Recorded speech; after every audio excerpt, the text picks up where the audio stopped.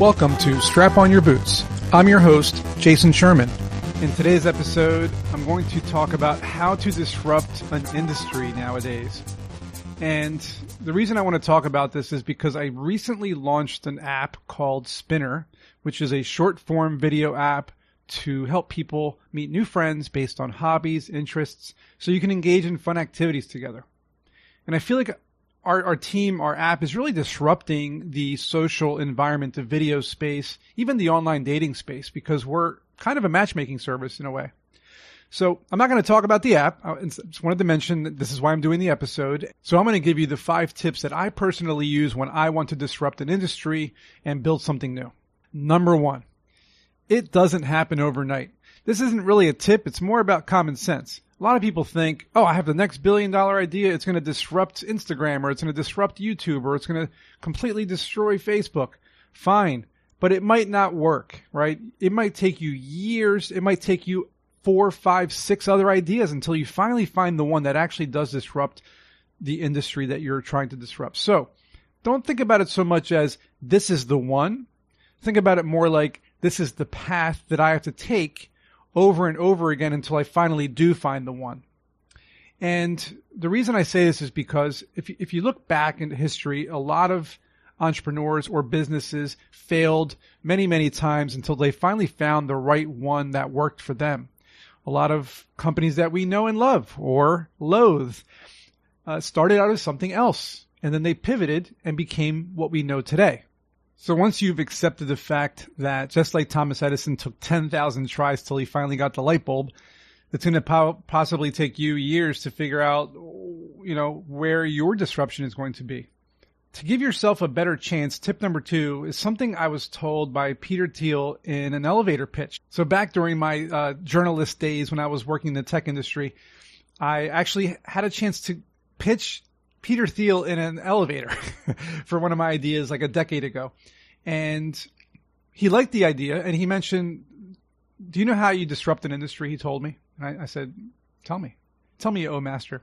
And he said, you find something that people are overlooking. And that kind of sat with me for a while, and I thought about it again and again and again. The reason he said this, and this is why it's so important, is a lot of people see the success of a certain kind of platform or a certain industry. At one point, it was social media. At another point, it might have been video.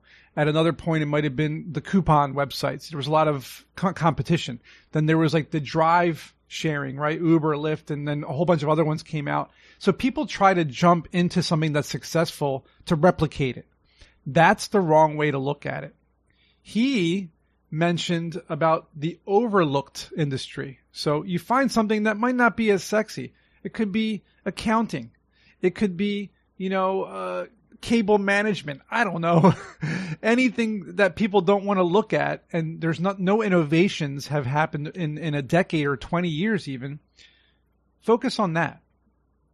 So how do you do that? Well, look at an industry that has a couple of players in it, and they haven't changed anything in 10, 20 years. You'll find people are tired of those platforms or those products. They haven't been fixed or made better. They haven't been enhanced because the companies don't want to. If it ain't broke, don't fix it, is the old saying, right? So you have to find that industry or that market that people are not fixing or not making better. And that's your market. That's your target. That's your disruption. You disrupt something that people have not been looking at for 10, 20 years. Shameless plug, but in the case of Spinner, people haven't tried to fix online dating platforms for 20 years. People haven't tried to give purpose to video platforms. Meetup.com and a lot of other group-oriented websites are slow, clunky, and not really, up with the times. They're very kind of antiquated. Spinner brings all of them together into a very unique, simple, short package that makes it very easy for people to use and get to know each other quickly. So we're trying to disrupt many markets that people have been overlooking all these years. You can do the same thing. And the best way to do that is tip number 3, which is hiring super smart people to work with you and help you disrupt the market.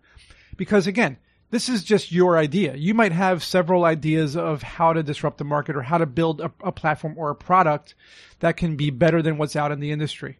But you need people around you who also see the same vision you do and can help you make it even better. Or they might see ways of doing things differently than you thought of. And so the more talented and smart people you bring on board, the better your idea will become and the more successful it will be. When I work with my marketing teams to create content for social media, it takes a lot of organization, task management, and thought to make the right kind of content that will engage with audiences. I have to be in a zone. And that's not always easy to do, especially after I'm crashing from drinking coffee. So I wanted to try something new. I found this little drink called Magic Mind, and after I tried it out, I was able to get in a zone pretty easily. I wasn't crashing. I was thriving. My team noticed a difference too. They asked why I was so hyper. I love the taste too. Probably because it has honey in it. My taste buds want to personally thank all the bees that made that honey for this drink because it's super delicious. That goes for the other 12 active ingredients that make this drink magical. It's chock full of greatness. So if you're an entrepreneur who needs to get in the zone, give Magic Mind a try. You'll be glad you did and your creativity will be unlocked. The best part is my promo code BOOTS will give you 20% off at magicmind.co/boots. That's magicmind.co/BOOTS. Use my code to get a 40% off subscription as well. So what are you waiting for? And one of the biggest mistakes that people make, and this is tip number 4, is they launch their product or their platform nationwide. Like, let's just get everybody to start using this thing. And there's something called the chicken and the egg syndrome or catch-22 where you need people to use or be on this platform or product in order to get people to want to use it. Because if you just start promoting it everywhere and someone from California is on your platform and then someone from New York is on your platform, they probably can't really relate to each other because they're from complete different coasts. So you want to hyper-focus, geolocalize your idea, your platform, your product in your city.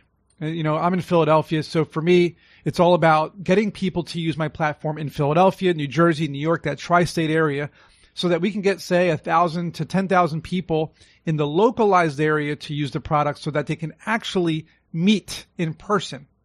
So you have to hyper-localize and geolocalize your idea first before you start expanding. But when you are ready to expand, you have to expand quickly because as you start to grow, and if you do have a lot of people on your platform, you're going to want to tap into the next cities very, very quickly so that they can just kind of just jump on. But you do this through advertising and marketing. So it's all about where are you posting your ads? Where are you posting your marketing? Localize it. Open it major city by major city. And I would start with wherever you are and then start at the other end of where you are. So for example, for me, it's California.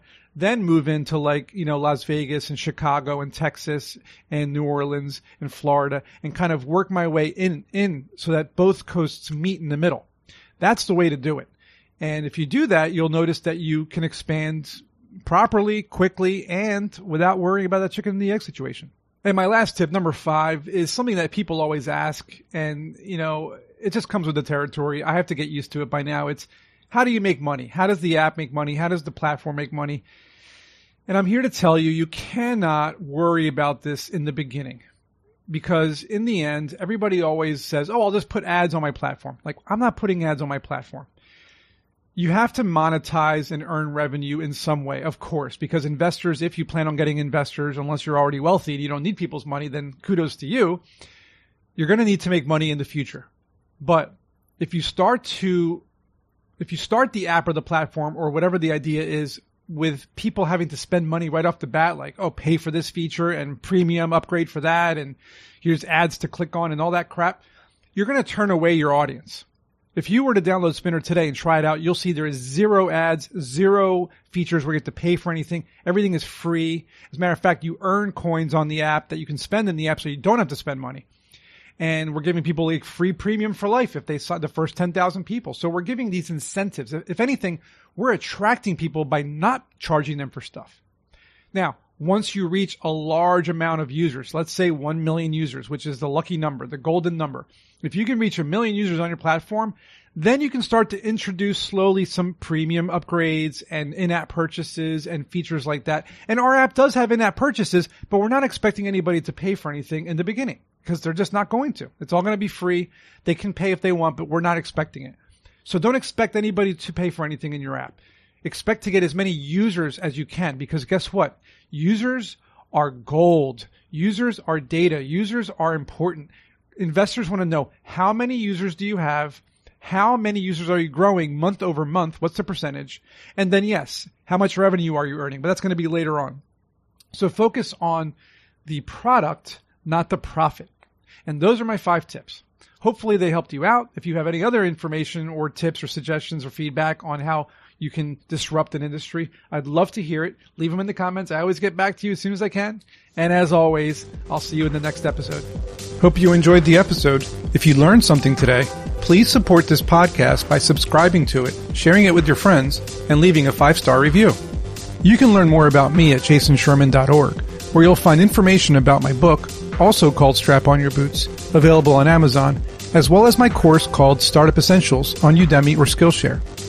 I'll see you in next week's episode.